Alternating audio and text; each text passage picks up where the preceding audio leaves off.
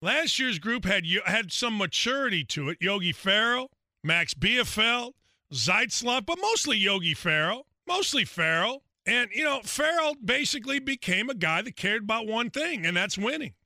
I mean, he did. He didn't care about all this other crap. He was supposed to be special. It's not supposed to be, well, we can't yell at players. He was vocal. He was enthused. All you had to do, and anybody that knows anything about basketball, all you had to do is watch. All you got to do is watch how Derek Walton has played, the enthusiasm Derek Walton has played.